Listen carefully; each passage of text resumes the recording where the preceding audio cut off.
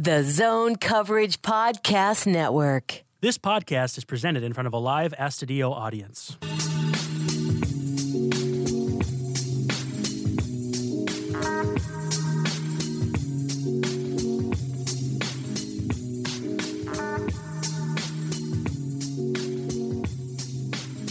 Hey, it's Midwest Swing, part of the Zone Coverage Podcast Network. You can find us on Twitter at Midwest Swing Pod, and you can find Zone Coverage at Zone Coverage MN. I'm your host, Brandon Warren. You can find me on Twitter at Brandon_Warren. In studio today, producer Justin back behind the glass and running the buttons and the keys for us. Who is that Brewers player? You have a shirt, Z.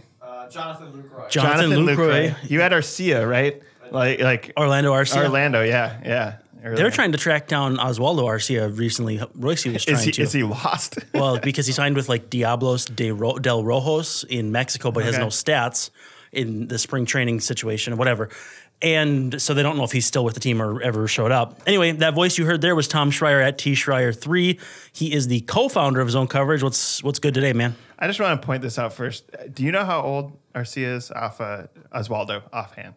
It's like 27? 27, yeah. And like showed promise, it felt like. I think he was born in like 91, so yeah. He had 14 home runs his first year, 20 his second, and I think probably like less than 20 total the rest of his MLB career. Yep, and he bounced around. A good quiz would be, what teams did he play for after the Twins? Before we get to the guest, who I'm sure could answer that question, thank you so much for your reviews on whatever podcast platform you're listening on. Those reviews move us up charts. They get us better advertising, that sort of thing. Basically, it feeds the algorithm that makes us look better than we really are. So keep doing that. Give us a review on Apple Podcasts, iTunes, Stitcher, Libsyn, Google Play, Spotify. Wherever you find a spot to give us a review, give us 5 stars. If you don't like the show, let me know what I can do differently, because we'd love to have that 5-star review.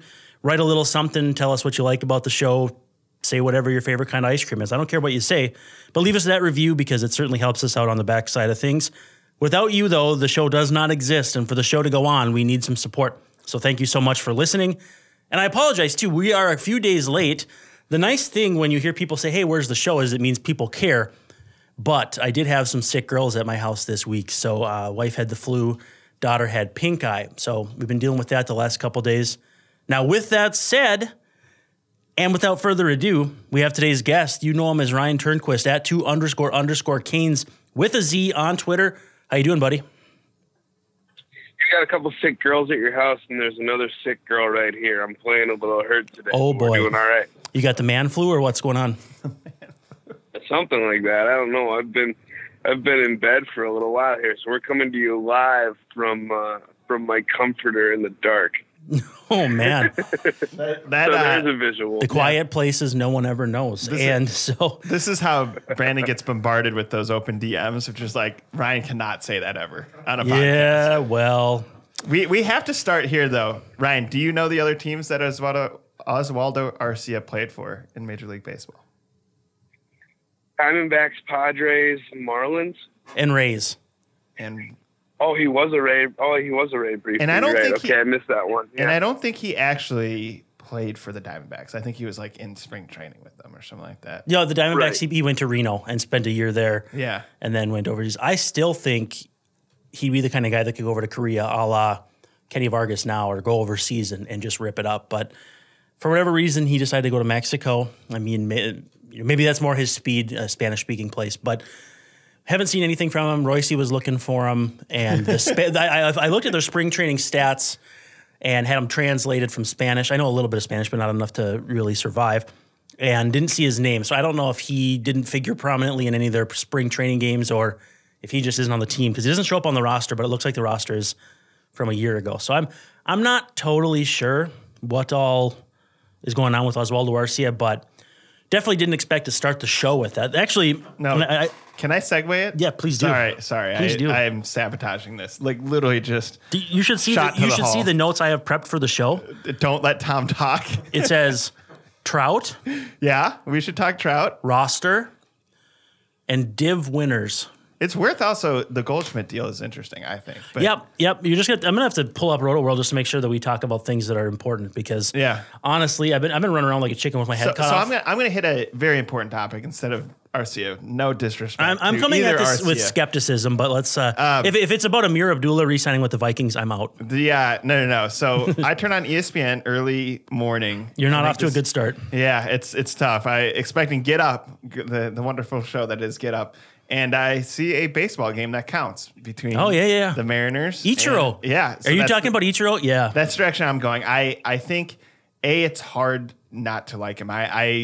It's, again, coincidence, but I went and covered one of the series in Chicago last year, and it happened to coincide when Ichiro, like, semi-retired, kind of that weird, he was still in uniform, still taking batting practice, but he was no longer, like, playing around the roster. Yeah, they had to re-add him to the roster this spring, and now they'll take him off again because he's retired, but they kept an open roster spot, which is... Well, they could, I guess, because you could bring 28 players to Japan. I'm talking about 40-man spot. Oh, yeah, good point. He has to be active. But he...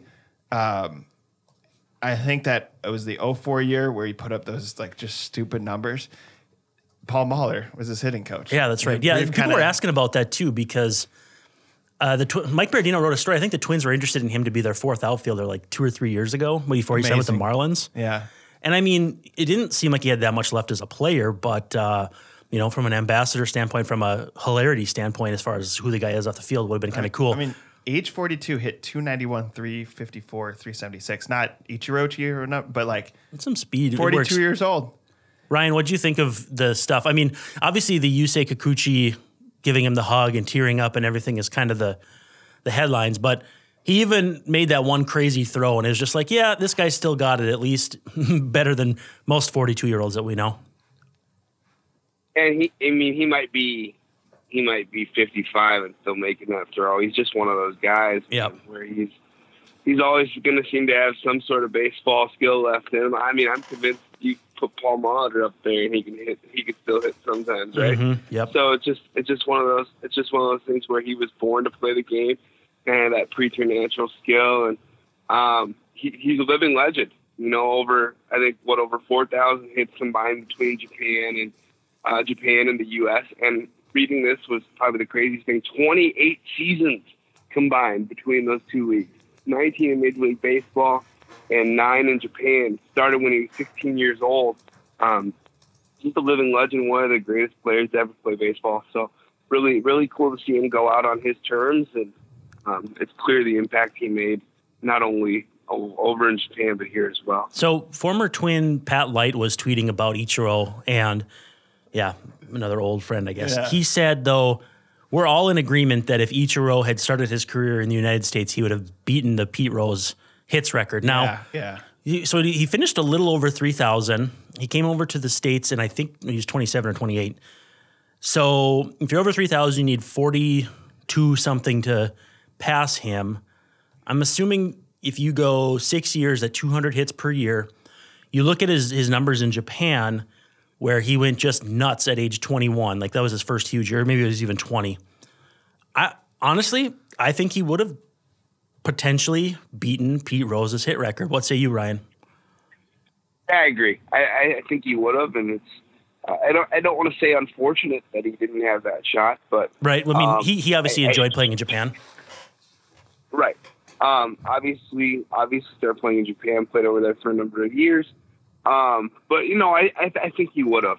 Just one of the best hitters I've ever seen, and one of the guys that his speed helped him get a lot of hits as well. So I think you had that, and I think he probably would have done it had he had the shot to play in the MLB for a longer period of time.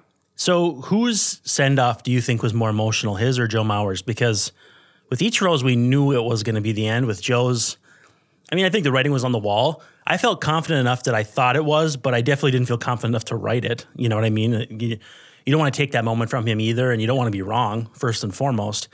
But if you can strip away the fact that you grew up a Twins fan, I grew up a Twins fan, Tom grew up a Twins fan, I'm sure.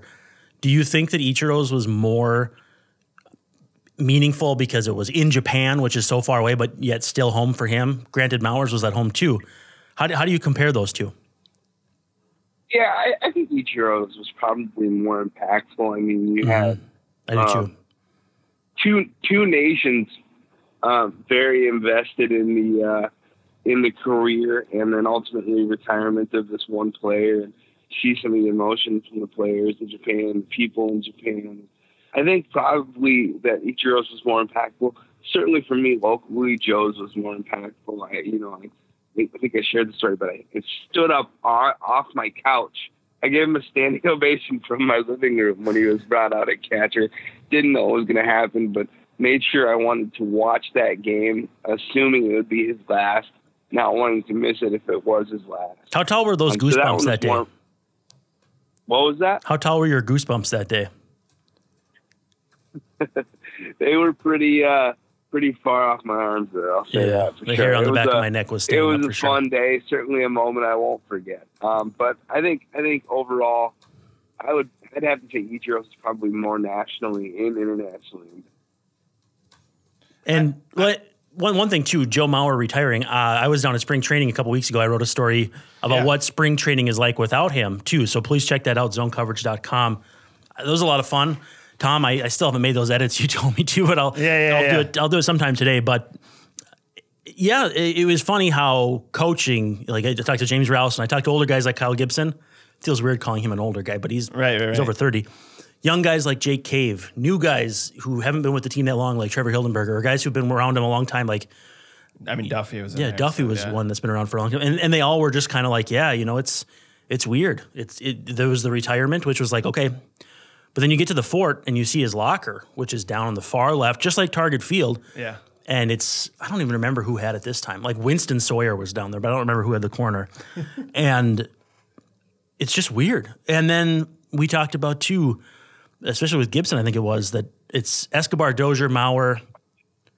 Oh, it was, I think it was Garver that said Escobar, Dozier, Mauer, and Molitor. Like every spring he'd been to, all those guys were there. And now they're gone. And it's like, this is completely different. Not a bad thing, just not something that you are necessarily prepared to handle all at once. I think to compare him real quick, if Mauer's last action essentially on a baseball diamond was legging out a double, and I think if you look at his stats, he did, 2 years ago. So age 34, he hit 305. You're kind of like, man, there's something there still, even after those three really bad years post-concussion.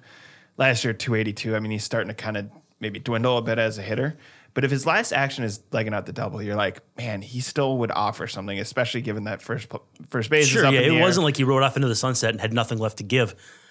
Part of me wonders, though, how would it be different if he'd been thrown out there? It seems like these moments write themselves. Ichiro was, by the way, right? He couldn't leg out the single. I can't remember what it was. Like he didn't get a hit, I think. Yeah, he had a walk and a fly out in the first game. Yeah, so just crazy. But yeah, it just, these things seem to write themselves. And I think that the way Joe went out, there wasn't any way to write it any better. Ryan, do you agree with that? It was awesome. Yeah. It was the quintessential Joe Mauer play ball kind of in the gap and him making the hustle play and making a heads-up base running play that, by the way, I think he maybe gets thrown out on 3 or 4% of the time in his career. Always seems to make the right play. Yeah, he never seems out of place. Quintessential Joe Mauer was awesome. On the bases. It seemed like, I remember, I felt like Justin Morneau got thrown out quite a bit, like trying to leg singles into doubles, and you always felt like he was, like a moose that, I guess a Canadian moose, that once you start going, there's no stopping. And Mauer was the perfect counterpoint. He was just like like a one of those fast trains that takes you somewhere super fast, but never is out of place, never off time or whatever. Yeah, that one weird game where he was thrown out on the base pass 3 times. Yeah, and we were all just like, whoa, what was this? Rattled or something. Yeah. But my point there is, I think the thing with the catching, aside from an emotional standpoint, you see that one last time, he gets the standing ovation. Mm-hmm. Hopefully the last impression isn't kind of the, if you want to call it the vocal minority, but people being like, Mauer sucks, right? It was, here's 35,000 people or whatever cheering him on. With Ichiro, the problem is you saw that throw and you're like, man, he still has something. Mm-hmm. And I think, I talked to my friend about this. He's from Seattle. First of all, it was very meaningful that he ended up back in Seattle. It's weird if he retires like a Yankee or especially a Marlin. Nobody wants to retire a Marlin. People want to retire in Miami, but they don't want to retire as a Marlin. Yeah. I think that's a very important, like the Golden Girls distinction. Those girls all move to Miami because they're 50, believe it or not. Yeah. That's what 50-year-old women looked like 30 years ago. It's so weird. Yeah. But retiring in Miami, totally defensible. Retiring as a Marlin, forget about it. Right. Forget it. So for him in Seattle, and then we mentioned in Tokyo, which is huge. Yeah. I think my friend went through something similar. He's just like, he couldn't, even though it was so far away and all that, he's just watching on TV in the morning or whatever. Yeah. Very early he's if you're in Seattle. Yeah, and he actually, to be fair, was he worked overnight. So it was weird. It was like the end of his shift, or he stayed up after his shift or whatever. But he said, yeah, it was super emotional, probably like a Minnesota fan would see with Mauer. A lot of them did. It just, it was kind of odd that that's the last memory you have of him. Mm-hmm. Where with Mauer, you're like, I get it now. Like, he can't catch anymore. The concussions are an issue. It's not worth him risking his health to be like a 270, 280 hitter for the last few years of his career. And let alone even if he was better, like what there is just a huge risk there. And we had talked about it. It's like, it was a cool moment, but after you kind of, emotional wave, and then you think about it practically, and you're like, he doesn't seem to fit in his own gear, right? Because he hadn't opened the bag right since 13, and it just seemed like it was almost like Mauer playing Mauer for himself for one pitch. Or like old Mauer acting as your younger self in the show, like where they dye your hair darker or something. Yeah, Where Ichiro, you saw the dark hair. He's with the gray hair in this case. Gray hair. I mean, but part of you've seen Ichiro like this for a long time, and you're like, he can still play. So it was weird. Even from I thought it was a cool moment. It was just like, man, like that's crazy. He can still do that, and he still would offer something to baseball. Certainly better than Ken Griffey Jr.'s send off. Yeah. Brief aside, you guys watched the Gophers game yesterday? Because let me just say, and they won, big deal. They shot threes and all that good stuff. Every day should have live sports during the lunch hour. Yeah. Don't you think so, Ryan? I always used to feel that way when I was in high school. It was a treat during March Madness time to go in the hallway, and if there was like a TV in the hall and a game was on, it's that period of time where you get a break from doing something, whether it's your job, whether it's some obligation, and there's sports on. It's such a wonderful feeling. Wait a second. A TV in the hallway. Did you go to high school in an Applebee's? Yeah, pretty much. It's funny because in Applebee's, like in Plymouth, they have all the Wyzetta stuff, for like all the great athletes. Yeah. So you go to Applebee's for school and Applebee's. Maybe they're just a little confused. I don't know. During the state tournament, it happened in high school. That's also a lot of fun. Yeah. And a lot more locally relevant. Although if Michigan State had lost, were they playing Belmont? Or who'd they play? I think so. Bradley. Kirby Puckett's alma mater. That's right. Belmont was playing Maryland. Yes. Bradley, if Bradley had won, I mean, hey, that gives the Gophers a very real chance to make the Sweet 16. Granted, if Bradley beats Michigan State, they're going to have a very good chance to beat Minnesota. But I'd certainly feel better about their chances if they were going to play Bradley instead of Michigan State. But anyway, I'm not trying to make this a basketball show. I just think that was a lot of fun to have that on during the day yesterday. Yeah, and I think, you get it during baseball season because obviously there's noon or 1 o'clock starts. I've watched a little bit of spring training, and a lot of it's just kind of, especially like Pineda or whatever, you're like, does he still have it? And when, Perez, you're like, you kind of need to see it for yourself. You can read reports he hit 97. I kind of want to see it. I saw it for myself. It was It was real and it was spectacular. And I think they, I'm with you though. That is one of the best parts of the baseball season is, you'll be like, oh yeah, the Twins are on. It's a Wednesday. I can, have a meaningful game. And granted, one of 162, but you're talking about during the day? Yeah. Thursdays, Thursday day games are almost, a regular thing, especially on getaway day. Yeah. So yeah, I think lunch hour baseball is nice, but lunch hour sports at any time, I think is just awesome. So anyway, I want to talk about one thing that had me all fired up on Twitter. And a lot of times my muse, my whatever you want to call it, my anchor, my boat anchor is Ryan DMing me saying, dude, let it go. These people aren't worth it. And in this case, I think Thank you, Ryan. I think in this case, you were actually on my side that these people are nuts. People saying Mike Trout isn't worth $36 million per year. Like, so there was this crazy radio guy from like upstate something or other. I ended up unfollowing him because it was either a bit or he was just that Why were you following stupid. him? I don't know. I really don't.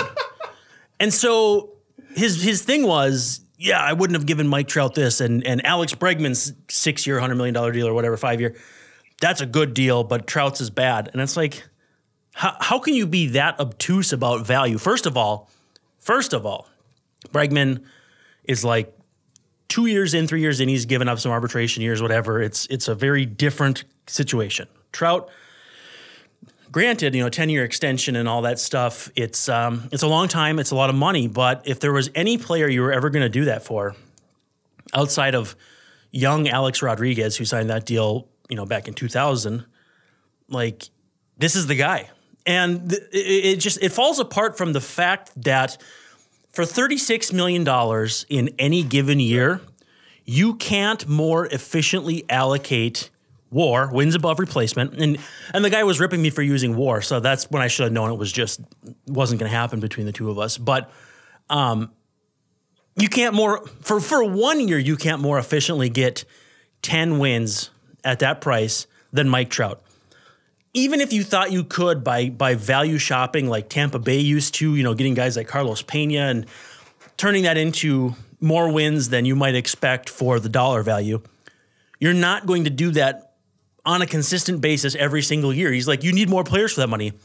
First of all, you're being gaslighted by teams saying that they can't have bigger payrolls than they do. And that's not... Even still, if it's a quarter of your payroll, which it shouldn't be, the Angels should be spending a lot more than 36 times 4. What is that? 140, roughly. They should be spending more than that. Podcast. But either way, you're not going to more efficiently spend $36 million. And so that was where it just bothered me. Was 144. 144. Oh, so I was close. Ryan, what was your takeaway? There'd be no man. Yeah, exactly. What was your takeaway though from my argument? Because I felt like I was taking crazy pills. Well, no, you're exactly right. So, and I kind of mapped it out and compared it to players from this free agency. So for $36 million, you could have had a DJ LeMahieu, a Daniel Murphy, and a J.A. Happ. Would you rather have those three, or would you have Mike Trout? What a hilarious group of names. Well, and the worst... That's what I thought. You should have gotten JT Realmuto, and you could have just done initials. He was a trade, though. I'm just making a joke. I'm sorry. But yeah, right. I have players that made roughly about $12 million a year. Yeah. I'd rather have Mike Trout. Well, and the problem is, if you spend $36 million on 3 players, 3 hitters, and even if you got, well, let's just say two $18 million hitters. So let's say you get Andrew McCutchen and, did anybody else even sign for around that? I'm trying to think of who else was a free agent this year. Oh. Let's just hypothetically say 2 Andrew McCutchens at $18 million per year. Might you match the roughly 10 WAR that you would get from Trout with 2 Andrew McCutchens? Sure, maybe if McCutchen gets back. What's that? If McCutchen's at his ultimate, his absolute peak. But then you're also discounting the fact that that's 600 more plate appearances you've added, where Trout's giving you that value in 600 rather than 1,200. So you have to account for that roster spot saved.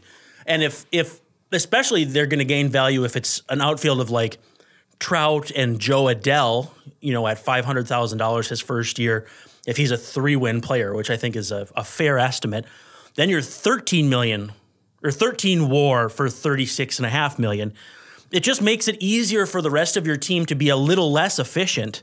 You can take a little more gambles. The problem was with this logic was, yes, Albert Pujols' contract is bad, but you can't compound your mistake by then not signing Trout. Every executive would be fired on the spot for saying, first of all, trading Trout for 5 prospects, one of which might be half the player Trout is, because there's no team that can give you 5 prospects that are going to be, that even one of them would be guaranteed to be 75% of Trout. I don't think, unless you're getting Toronto to give up Vlad Guerrero Jr. or Fernando Tatis Jr. from the Padres, and even still, the odds of them being Mike Trout are less than 1% in my estimation. Again, you're still suffering from the spreading out the value versus roster spots problem. If you just let him walk, you're getting draft picks, which are an even worse proposition. Or you just pull the ostrich bit and you put your head in the ground and get fired for not doing anything. The alternative to signing Mike Trout to this deal was what? And that was the question that could never be answered by this guy. He's like, they can't afford this. They screwed up with Pujols. Yeah, well, you can't compound your first mistake with a second mistake. Also, those two aren't comparable. comparable. Pujols was in his 30s when he signed that contract. Yeah, it's Mike not. Trout is 27 and has had the best start to a career of anybody in the history of Major League Baseball. If there's one guy that you can't ever, full stop, ever. If there's one guy you cannot complain about getting all this money, it's Mike Trout. I'm sorry. There's no argument here. We're only talking about on-field value, too. Off-field value as far as fan loyalty. And you know, like Darren Ravel, I hate bringing up the name, but he's like, yeah, he was only 11th in jersey sales last year. Yeah, well, player movement drives that, and he's on the West Coast. It's 10 o'clock before his games even start in New York City. So go ahead. Yeah. No, you go ahead. So a couple of things to consider here. I think to that point, he's pretty much the only thing that, other than Ohtani, that makes that team relevant. And Ohtani's cheap too. Like a team with Ohtani, Adele, and Trout in 2 years. And that was the other thing that bothered me. He's like, well, they've had 0 playoff wins with Trout. They could have done that without him. Okay, first of all, no. Like, would you take away Joe Mauer's entire career because he never played in a playoff winning? I don't even know if Joe Mauer ever won a playoff game. I know he definitely didn't win a series because he was hurt in 2004 when they were playing anyway. You don't take away that guy's career.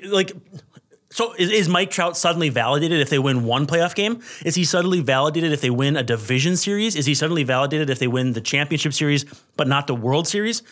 Like this all caps rings with a Z at the end mentality that has pervaded sports radio, and it's even more relevant for guys like LeBron James, Michael Jordan, whatever, where one guy can have that much more effect. But this rings mentality, when applied by people who, first of all, don't know baseball, second of all, rarely talk baseball, whether it's a national, person who's at the forefront, like Colin Cowherd, who told people that Mike Trout is going to have to enjoy being rich and irrelevant, which, first of all, is the American dream. Who wouldn't love to be rich and not recognizable at the local mall? First of all, Mike Trout's neck is the size of my thighs, and I'm a very big guy.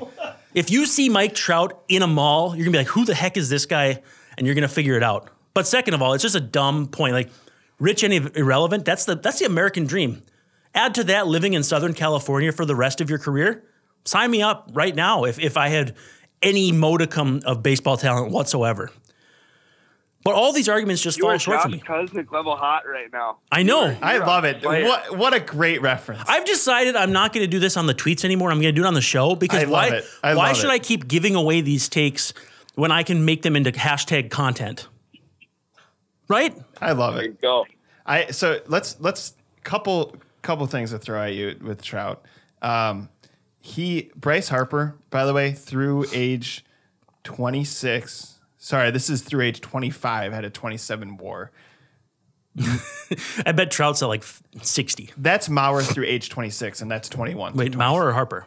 So I'm saying Harper had a 27. Oh, and Mauer's pretty similar, isn't he? And Mauer, this is 21 through 26, so a little different, but kind of in that early phase of his career before he signed the big contract, 27, right? And total, he had 55. Mike Trout currently has a 64.2 WAR, and that's through age 26 before signing. Is that Baseball Reference WAR? This is Baseball Reference. On Fangraphs, he is 0.1 WAR away from Tony Gwynn's entire career. Tony Gwynn, who was the best pure hitter of his generation, like he was the precursor to Ichiro, basically, in terms of what they brought to the table as just hitters. Obviously not speed. Tony was built like Kirby Puckett, but hit like Ichiro. Sure. And Trout is a 10th of a win away from that. He passed Kirby Puckett like 2 years ago. Like, this guy is already basically the best player of all time in terms of wins per year, value, whatever. Like, he hasn't reached that 10-year point where the Hall of Fame can officially consider you. So if his career ended today, let's say he just lost his right arm, they'd probably have to make some kind of special exception, but they would. He's that kind of player. But yeah, he already has passed just like an obscene number of truly great players that we wouldn't have even blinked about making the Hall of Fame. And that yet there was still so many people saying, oh, too much money. Nobody's worth that money.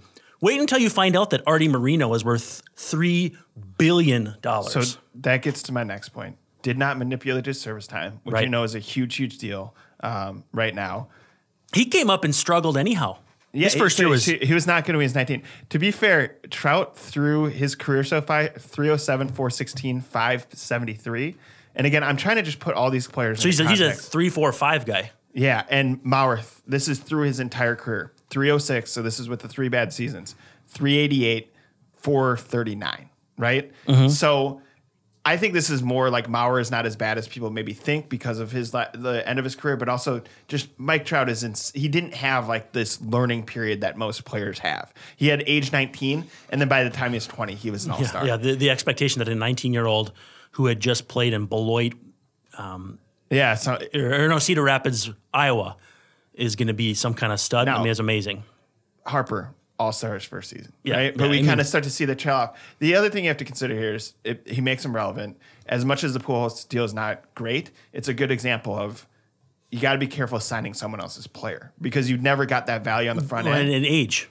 Right, and his age. But Mike Trout was on like a $146 million deal or something through age 26. Well, I mean, I know every player's underpaid early and you make your money up later, and it's just that's how it works. But that's insane. They got insane value off of him already, even if the end of the contract. A fun point that somebody brought up was that a disproportionate number of these goofy contracts that we're looking at as being bad were handed out to first basemen. You're talking about Pujols. Yeah.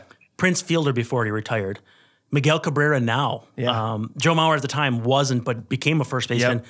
It's almost like the game was like, oh yeah, we got this superstar first baseman. We're just going to give him a ton of money. Because you can hit into your 30s. Yeah. But at this point now too, it's like, oh yeah, they're not really that dynamically talented player that you are going to feel like you need to lock down for 7, 8, 10 years now. I mean, Paul Goldschmidt, we'll talk about his extension. Yeah, we'll get to him. 5 years though, and then people are like, oh, that's not very long. And at the same time, it's like, yeah, but it's through his age 36 season. I mean, he's great. He's probably the greatest right-handed hitter that Arizona, easily that Arizona's ever seen, and one of the best in this era. But yeah, 5 years to your age 36 season is still not nothing in terms of risk. Right. So I think going back to like they've done right by him, except for building a winning team around him. Ohtani's an attractive star, right? I'm curious where that all goes. It's certainly an attractive location. Justin Upton doesn't suck either. They've got some nice players. It's also a division that, aside from the Astros, should be winnable. A's, I felt like kind of overplayed, like kind of. The A's are always going to be in the mix, but they're like the Tampa Bay A's or the Oakland Rays. They're the same team under a different name.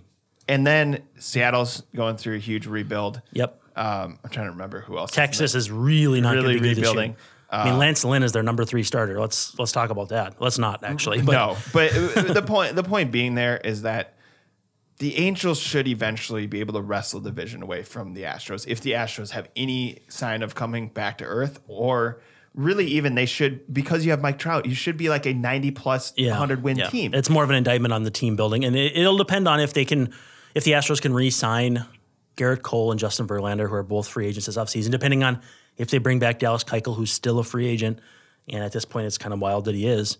It's about to get kind of strange. Ryan, we haven't heard from you in a minute, though. I mean, you're hearing me kind of rage. You're hearing Tom kind of rage. What are your feelings?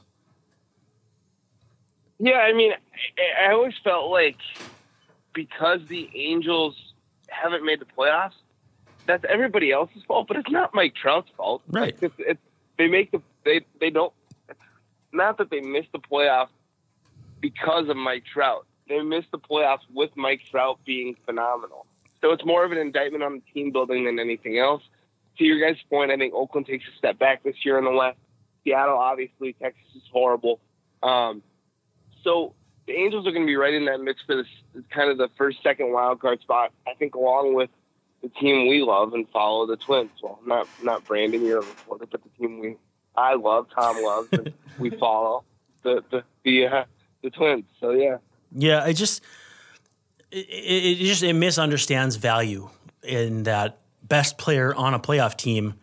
When you vote for the MVP, to me, double counts their value because you're already assuming that they're winning because of that player.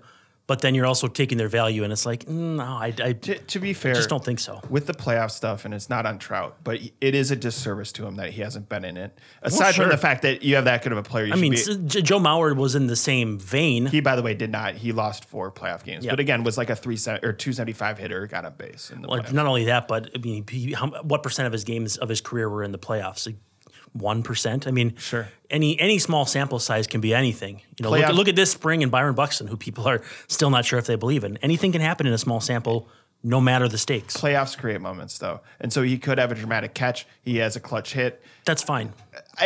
My point there is it's not his fault that he hasn't been there. It is just like a disservice to baseball, generally speaking. Like I think you want a player like that to play in playoff games. But I think your career is like a pitcher of water, and the regular season is the top. Sure. And then everything that happens in October pours over. Like you should be judged by your regular season, and then you can be glorified or whatever, deified. I mean, whatever you want to call it for what you do in the playoffs. Because like Derek Jeter's regular season career, full pitcher. And then you add what he did, and it's like a waterfall. Joe Mauer's career, full pitcher. You look at the postseason, it's a trickle. And that's fine if you want to compare those two, but it doesn't change the fact that, in my opinion, Joe Mauer's going to be a Hall of Famer. Derek Jeter, no question about it. And at the very least, Mauer will be remembered as one of the best athletes in Minnesota. Also, probably for me, he's the best athlete in Minnesota history because of all the different sports he played and how good he was at each of them. I mean, there's a reason why his quarterback throws have shown up on these pitching Twitter accounts lately. The dude could sling it. I mean, these are NFL, or at least obviously Florida State Division I Bobby Bowden level throws that he's throwing at the Metrodome against Eden Prairie in that title game. Yeah, and we saw him occasionally, obviously on the field. I think my final point here is Bryce Harper was after him. He wanted. Keep in mind that I think Trout is from New Jersey, but he's from like the Philadelphia side, I believe. Like I think Millville. He's a big Philly rube. So you imagine that team. He goes back home. That owner wants to spend money. He's playing with Bryce Harper. That would have been bananas. If you're because the Angels didn't need to. I think his contract was up after 2020. I believe the Angels did 2 more years, right? Yeah, the Angels did not need to do this now. If you're them, show good faith. Be like, we got value all the way through. We're gonna throw this stupid number at you. That and I mean stupid as in it's so much money. I think it's actually smart money spent. Well, it cracks me up that people are like, that's too much money. No person's worth that. What's your threshold for that? The average person like also, you or me, someone's worth that. Owners of baseball teams are. We can't even we can't even comprehend 200 million, let alone 400 or even 100 or even 5 million. So the idea that some average Joe sitting at a sports bar in Anoka is like, he might be worth 20 million, but not 36. You don't know the difference. Like, it's so stupid. It's just people wanting to be pissed off about something and. For me, it always felt like Joe Mauer made everything look so easy that people were bitter about it. And he didn't hit home runs, which is an easy thing to point to. The value he did was walks. It was defense. It was dumb. Ryan, what am I forgetting? What are you forgetting? I'm sure you forget a lot of stuff, but I think you're covering all your bases here. Let's catch my breath. Let's talk. Did we ever talk about Arenado? Because I want to talk about Arenado and Goldschmidt. I don't think so. Look, there's Arenado. There's Harper. Actually. Extensions in just recent days. You get Goldschmidt, you get Arenado, I think probably about 10 days ago. Blake Snell. And in fact, Blake Snell to me is a good litmus test for if they're going to sign Jose Barrios because they have, I think Snell has like 25. I tweeted it yesterday. It's like 25 more days of service or 28, 27, something like that. So 5 years and $50 million seems kind of light for a guy who had a sub-2 ERA last year, won the Cy Young. But I believe over the last 2 years, the value is probably a little closer as far as Barrios being a little more stable. I don't think Snell was as good the year before, but I think that's a good baseline. I would say obviously Barrios wasn't as good as him last year, but if you could get Barrios for 5 and 50, I think you have to do it yesterday. Ryan, you tend to agree? Yeah, I would agree, and I wouldn't be surprised if we saw something come down the pike here on Barrios, just because we've seen a lot of comparable deals get signed in recent weeks. Right. The other day we saw Severino get signed, and we saw Arenado get signed. Didn't Severino get hurt like 2 days later? Yeah, I mean, he signed his extension. I think about a few days later, he hurt his shoulder. Isn't that the definition of what pitching has to, or like pitchers have to deal with in terms of risk mitigation these days? Pretty much, man. I mean, there's a reason they say there's no such thing as a pitching prospect. Tin stat. Really, tin stat. That's kind of the nature of the game, though. I mean, pitchers can get hurt or blow out at any moment. I mean, all it takes is one pitch, right? Yeah. So Tom wants to talk about Arenado, though. Yeah, let's talk about Arenado. Well, I think, to me, the weird dichotomy with Arenado was with the way teams are spending right now, or maybe not spending, was that it might be, and I think we discussed this on the show around the time it happened, was that there was a potential he was going to get an average annual value less than his last year of arbitration, which was this year, because the open market isn't having that many guys make $30 million. And is he worth it? Yeah, there's no question about it. It was just, how much risk is he willing to take of being a year older, teams being skeptical of his outside of Coors numbers, any number of things that really shouldn't be all that risky because of how great of a player he is, being held against him. I mean, who would have thought that Craig Kimbrell would still be unsigned? I mean, yeah, the walks are a little bit concerning, but he is also the best. Yeah, Justin thinks it's going to be the Brewers. I mean, the walks are a concern, but he's on the path to be right up there with Mariano Rivera as the best closer of all time. And yet, he's still flipping through the Rolodex trying to figure out who the heck's going to sign him now. I don't know. I mean, the reason Goldschmidt took this deal is clearly because he's been scared off by the market. I mean, is he so much worse than Joey Votto that he should take half the money? I mean, there's no doubt in my mind that's not accurate. Yeah, I agree. But I also think kudos to these teams for realizing it and paying players, specifically in the Arenado deal, paying players what they're worth. I mean, I think Arenado was maybe a bit of an underpay relative to what he would get on the open market, but still a very fair deal to him. And if he likes Colorado and wants to avoid free agency, I think it's a great deal for both sides.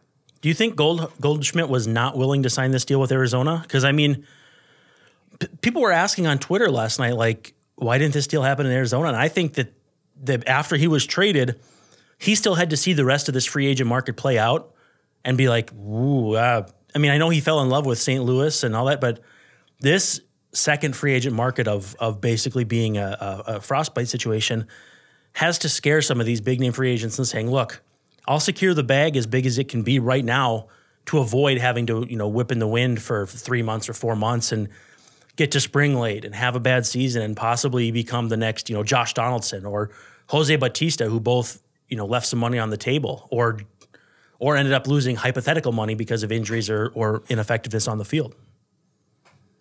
To the point, yeah. I mean, I think to answer your question, had Arizona hypothetically not traded Goldschmidt to St. Louis, and then he watched this free agent market play out, and they offer a comparable deal, I'm sure he's a Diamondback. I think so too. I would imagine that would be the case. I honestly don't think it's a terrible deal for either side there either. I kind of compare it to the deal that J.D. Martinez got from Boston, 5 years, $110 million. I think through his age 35 and 36 season with a couple of opt-outs. Mm-hmm. So and Goldie got $20 million more than that overall in the deal through his age 36 season with no opt-out. So I honestly didn't think it was too bad for him to kind of just secure the money, avoid free agency. Maybe a bit of an underpay on his side, but it is financial security. It is knowing where you're going to be for the next 5 years and to not have to go through the stress of a free agency period with the way the market is set. Yeah. I don't hate the idea if teams are going to go shorter deals too, as long as they are, putting the money where their mouth is. But it's two separate situations. If you're the Rockies, again, they're kind of in that Angels camp where now they have been to the postseason and it's some relatively like high stakes games, right? It's been like kind of win or near in or whatever. Talking about the Rockies? Yeah. Yeah, some wild card games and sort of thing like that. And Todd Helton, there some early success. Yeah, they played in the World Series that year. Yeah, but I think they, generally speaking, among all the teams in baseball, are one of the least relevant, which is weird given they're in Denver, which is kind of this, it's like a cool city. I think it's, if anything, like it's a cool spot. Think how the Broncos are received nationally, how the Avalanche are among hockey fans.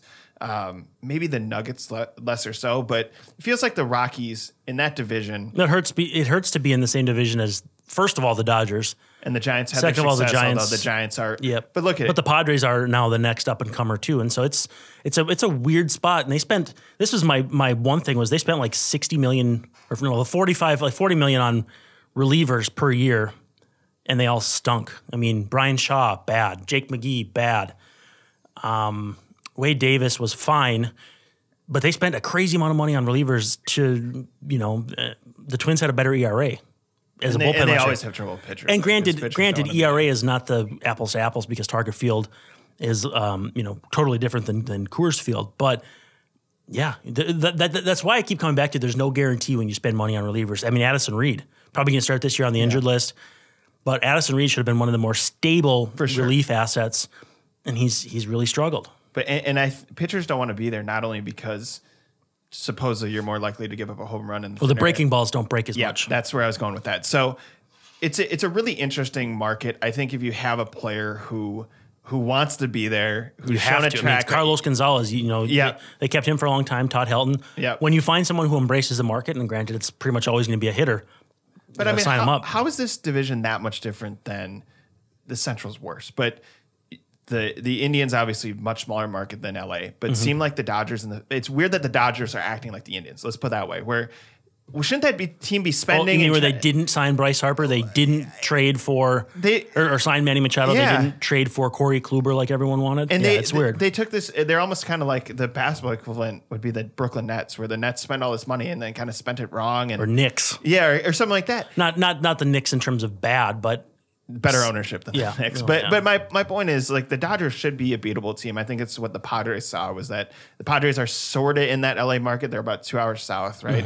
It should be attractive to free agents. It certainly they've been was just Machado. so hamstrung for so long, even though they've had the new park is just, it feels like they can't get fans to come out. But they're building up their prospects. The Giants had their run. They're now obviously rebuilding. Diamondbacks not going to be very good. The Rockies have an opportunity. I think the interesting thing about the Cardinals is Brewers are good, right? It's debatable. I just gotta get on Justin. Reds are going to win 80. They're going to win 82 of the most boring games you've ever imagined. But just like they're a weird kind of rebuilding team.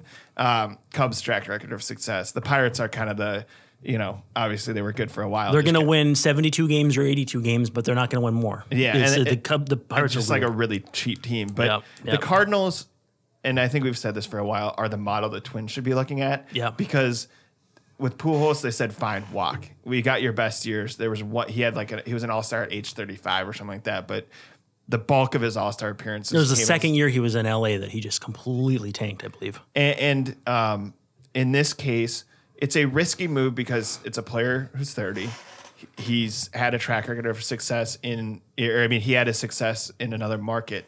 But 5 years, I think the term to me is the big thing, that you sign him through age 35. He should be able to hit through then. And you don't have a Pujols contract where you have him at age 37. People are like, yeah, he's washed out. So, and Pujols with that many years left besides. It's cool. They traded for him. I think that if he doesn't sign there, that's a really bad trade. He gave up a whole bunch of assets for 1 year. It was a lot of assets, but it was like a lot of guys, like it was like spare parts. It was like they emptied out the junk drawer. Yeah. Like Carson Kelly was never going to catch with Molina there, and they have a guy that's kind of jumped above him, and the pitcher was Weaver. Luke Weaver. Yeah, again a good pitcher, but not a stud. And then who am I missing? There was one other player, right? There was. I can't think of who. Yeah, but I mean, it was all guys who were like good, but not like just monstrous. They churn out guys like this every single year that are just competent big league players, which is a credit to their player development, which is what the Twins are trying to do as well. Luke Weaver, Carson Kelly, and infielder Andy Young. So okay, I don't remember much about Andy Young. And so my point there is that they have created a good program that people want to be part of in a relatively unattractive market that's like the size of Pittsburgh, basically. That kind of in the high 20s. That's the model for the Twins. Yeah, it's all about the vibe you create. I mean, Minnesota could create that. I don't know. In a bigger market. Yeah. I mean, granted. More attractive city. Granted in St. Louis, the Rams didn't work there. So they didn't have a Vikings, so to speak. I mean, they had a team that played in a dome like the Vikings, but and they have a college-like fan base. I feel like it's it's rabid. Like they may literally have rabies. Like it's wild. It's wild. You got a Brewers fan here who's like, yeah, they do. Next to Busch Stadium. Yeah, with all the bars, like 9 bars connected. That's what makes them rabid. Yeah. Right. They're frothing for one reason or another. It is. As an aside, a great experience for a baseball fan. It's just crazy how and there's big no baseball is reason there. the Twins can't be that. They have Target Field. all the bars around Target Field. It's situated in an area with breweries and everything. I mean, I think the process that it takes to become that is what the Twins are doing. You can't say, let's build a stadium, let's build a bunch of bars, and by the way, then our team will be fun. You have to build a team through player development that fans want to come see, and then everything else around it is... The Metrodome was an example. People went to the Metrodome even though it was a terrible baseball venue, but because the team was exciting. And even still, I mean, their attendance wasn't great. Like 91, when they grossed $3 million, or were the first team to go over, it was 3 or 4, I can't remember. That was because the team was good. If you're good, you can do so much more.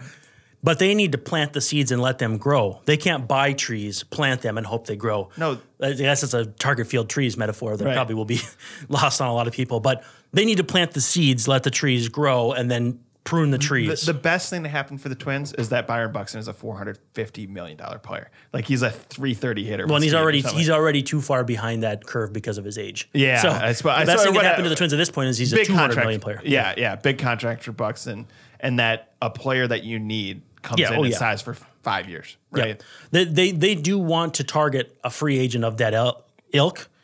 Now the problem is there just may never be that free agent because of how the market's going, which is problematic. What do you say, Ryan? Yeah, no, I agree. I think, we talked about it a couple podcasts ago about maybe next year's the time for the big move. This was before they had signed Marlin and before they did the extensions and pumped some more money into the payroll.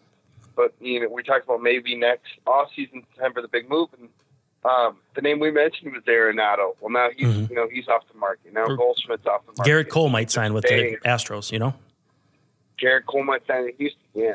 Now teams are staying in-house. Maybe the best free agent on the market will be a 36-year-old Justin Verlander. Yeah. I don't know. And he might talk to the Astros too. Who knows? Exactly. So the big splash move might not be out there. And I do agree that it becomes all the more important for the Twins to be able to build from within on a consistent basis and build a sustainable contender like the Cardinals have for years. Now, I don't think that means the Twins overplayed their hand because with the financial flexibility they were allowed, trades will always be in play. And I think that they're aware of that.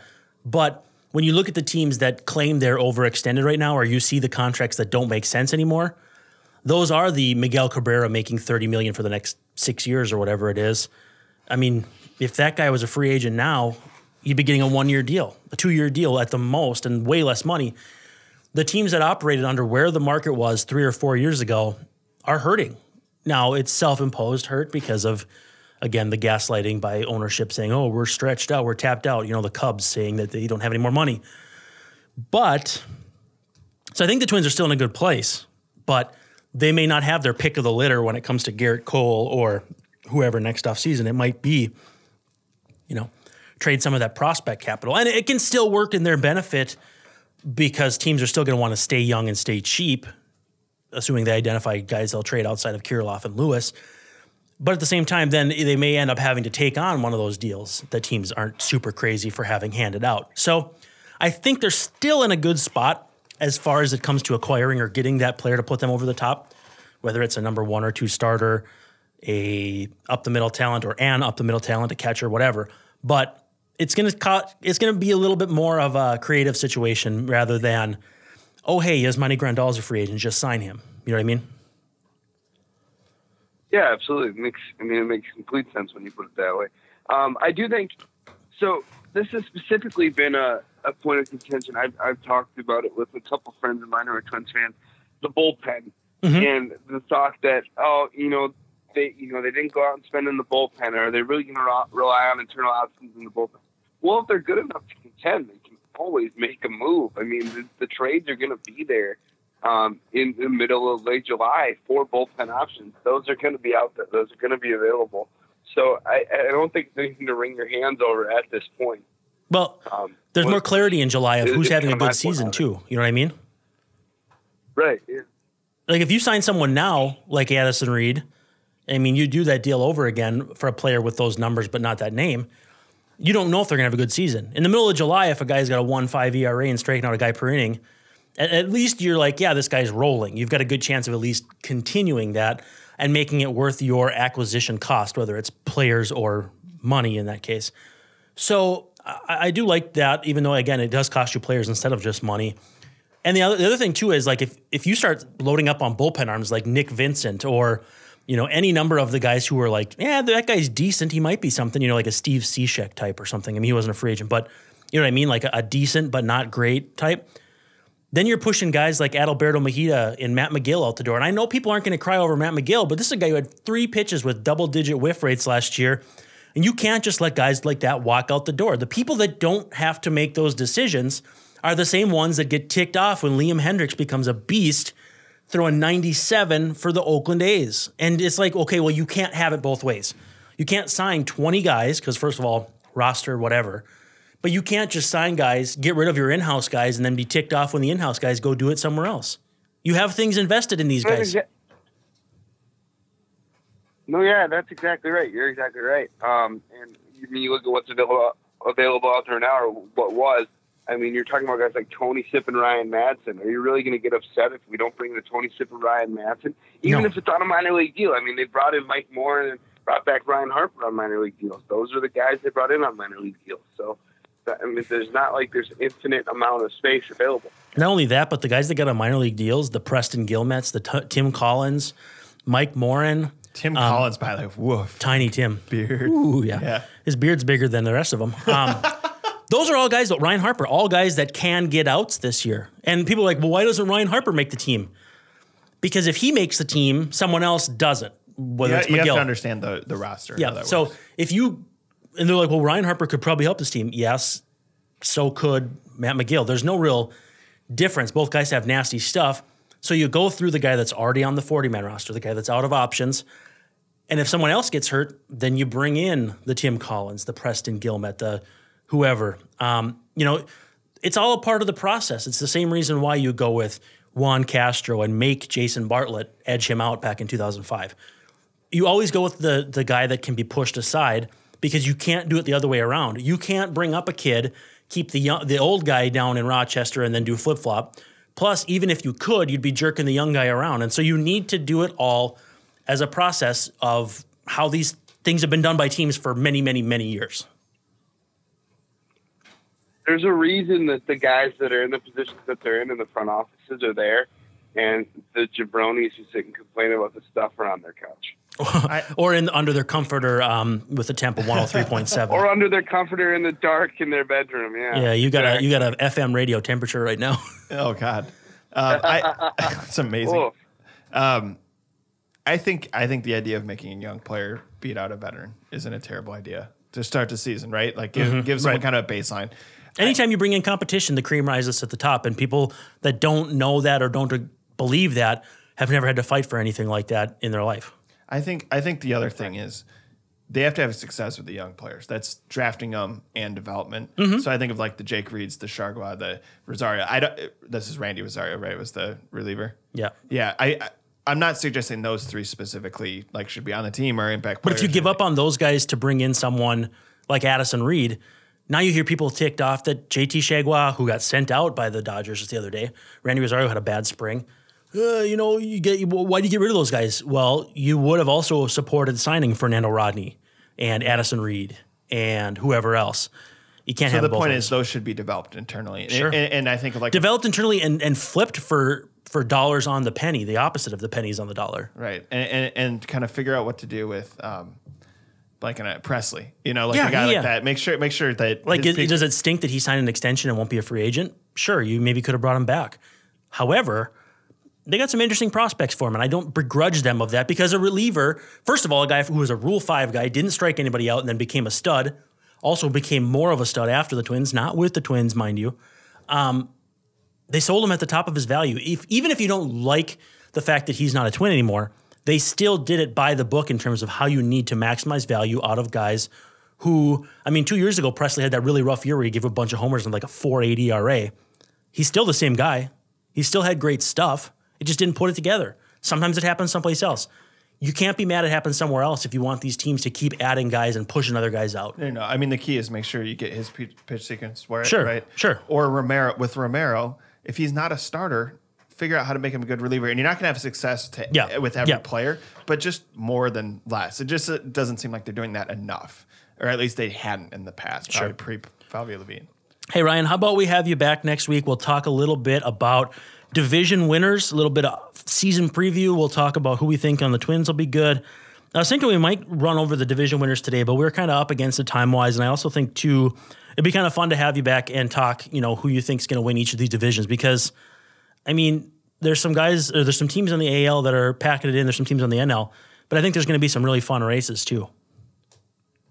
Sounds good. But just a little preview. Justin will be happy. I'm big on the Brewers this year. So there we go. Oh, man. Justin is happy. He just did like the Fonzie, so he's pretty excited. Lit a cigarette. That's crazy. Yeah, he's not even allowed in here. Reminds me of my hotel in Fort Myers, the smoking room. Whoa. Oh, well, anyhow, we'll see if Justin's Brewers have a new closer. First of all, out of necessity because the Mr. Corey Knebel is ailing, and our guy Jeremy Jeffress has got a shoulder that he's dealing with. So it might be out of necessity that they don't have Josh Hader throwing the ninth inning, but we'll see what happens. It's going to take a while to get Kimbrel up to speed. But anyway, Ryan, thank you for your time, and hopefully we can talk to you next week.